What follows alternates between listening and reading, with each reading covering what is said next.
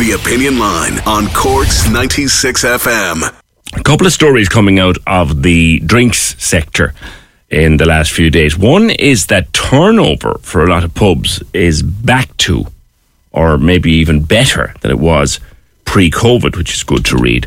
Another one was a warning about the changes in licensing laws which are on the way. This is the sale of alcohol bill. A warning that it will come at an enormous cost to Irish society. It will allow nightclubs stay open until 6 a.m. and allow pubs to stay serving until 12:30, 7 nights a week. It's the Sale of Alcohol Bill 2022.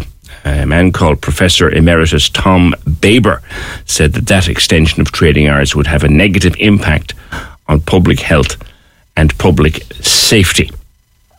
That's his view. He's entitled to it. The Vendors Federation then was saying that publicans now have their turnover back at a similar level, or levels maybe that even exceed pre-COVID. Let's look at the two of those with Michael O'Donovan, the Cork chair of the VFI. Michael, I'm good to see the figures are back up and attendances are back up. Good morning. Good morning, PJ. Yes, it's great to see us over the last number of months, but it's come at a huge cost as well to publicans. You know, I think everybody will appreciate if they've been to their local in the last number of months or over the last 12 months, there's huge investment gone into pubs over that time. So I think they're seeing the benefits of investing into their business. And thankfully, I think there's been payoff coming back with people coming back to the pub. And look, an interesting fact I think that we're seeing here in Trim today at our national conferences, a lot of publicans are talking about people are starting to come out earlier in the day. Yes. And going home early.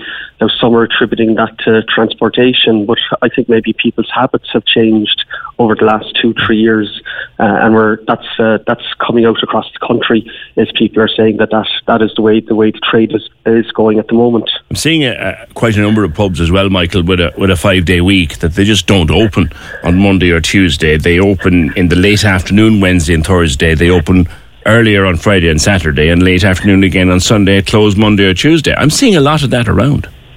Yeah, look, there's a number of combinations for that. PJ, staffing issues is one, but also costs associated with opening a pub. You know, you can't just go in and turn on the lights and off you go. There's cooling systems, beer systems have to be turned on. So if you're closed Monday, Tuesday, you can cut your costs. And that's, I suppose, helping in the turnover of the business. And I think that's something that we're going to see more of going forward is pubs, I think, picking which days that they're open and trying to maximise their revenues, I think, to make them viable. I think it makes, if you ask me, Michael, it makes a whole pile of sense. It really does. I can't see why you'd keep a pub open and it's empty on a Monday or a Tuesday. What did you make of these warnings by Professor Baber that letting you open a bit later, letting clubs open until 6 o'clock? Not that they have to, but letting you guys open until 12:30, so that it will cause carnage and the destruction of society. Yeah, look, PJ, everybody's entitled to their opinion on it, but look, for pubs at present, we're open until 11:30, Sunday night, Monday through Thursday, Sunday night at 11 o'clock. I suppose our call is on the government is to extend the Sunday night to make it in par with the rest of the week, and the government went a little step further in making every night equal to a Friday and Saturday night. Look, the pub is still the safest place for people to go out, socialise and enjoy alcohol, because when it's at home, we all know there's no control measures, there's no nobody policing it. We are professionals in what we do. We want people to enjoy themselves, but we also want people to be safe. So, we take that, it's part of our licensing requirements. So we try and make sure people enjoy themselves and be safe. So the pub is the safest place to go and enjoy alcohol. Correct me if I'm wrong here, Michael, but if it were the thing that it was allowed to be 12:30, 7 nights a week, there's no compulsion on you to keep the place open till 12:30, 7 nights a week.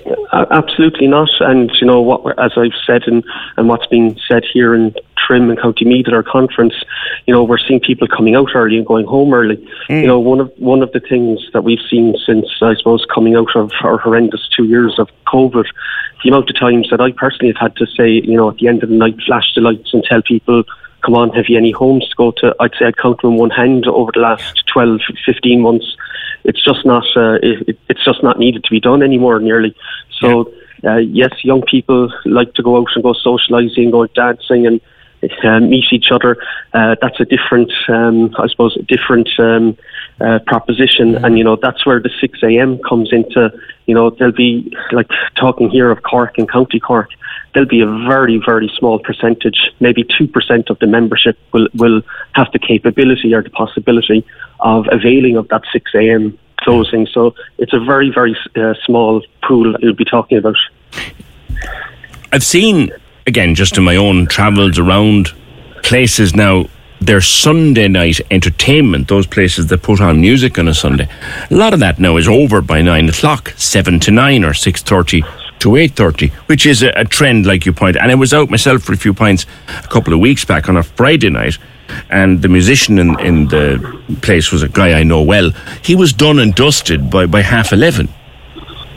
Yeah, that is a trend, especially when you say there the Sunday. What we're seeing is members are telling us that they're closing up at 9:30, 10 o'clock on a Sunday. Business is done, people are gone home. As I reiterate, they come out earlier and they go home earlier. Customers, they're out. And the matches, if there's a match on, if people want to go out to watch a match, if there's an event on, they're generally on in the early afternoon, late afternoon, so people are ready to go home, and they're I suppose people are more conscious of going to work on a Monday morning, so it's all fed into it. I think it's all very civilised. If a pub wants to show the match on a Sunday at 4 o'clock and put a fella on singing a few tunes afterwards and put a sign up over the bar, we close at 9 on Sunday, good on him. Yeah, look, as I said, it's with spiralling costs at the moment, PJ. And people have to, the old adage, cut your cloth accordingly. So that's what we're seeing at the moment is, people trying to reduce costs, but trying to still give the entertainment offering to the patrons that come into the pub. And lastly, do you think it's unfair what Professor Baber has said, that we'd all go crackers and that there'd be more casualties and more domestic violence and more bad nights at A&E if we were to change the hours the way that is proposed? Do you? Look, I don't think that will happen, but obviously the professor is entitled to his views. You are talking about if they extend the hours for the regular pub, it's Monday, Tuesday, Wednesday, Thursday, and a Sunday night. So you're talking about 5.5 hours extra per week. It's not life changing in that.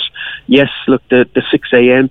I have my own views on that. I think that's probably a step too far. I think it wasn't something that was really called upon by us, the publicans. I think if you talk to any late night nightclub owner or late night venue owner, maybe if they got another hour onto the 3 o'clock to 4 o'clock, I think they would have been acceptable and happy with that.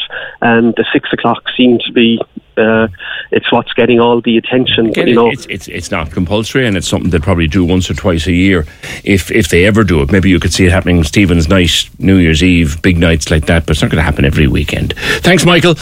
Michael O'Donovan, chair of the Cork branch of the Vintners Federation. Cork's 96 FM.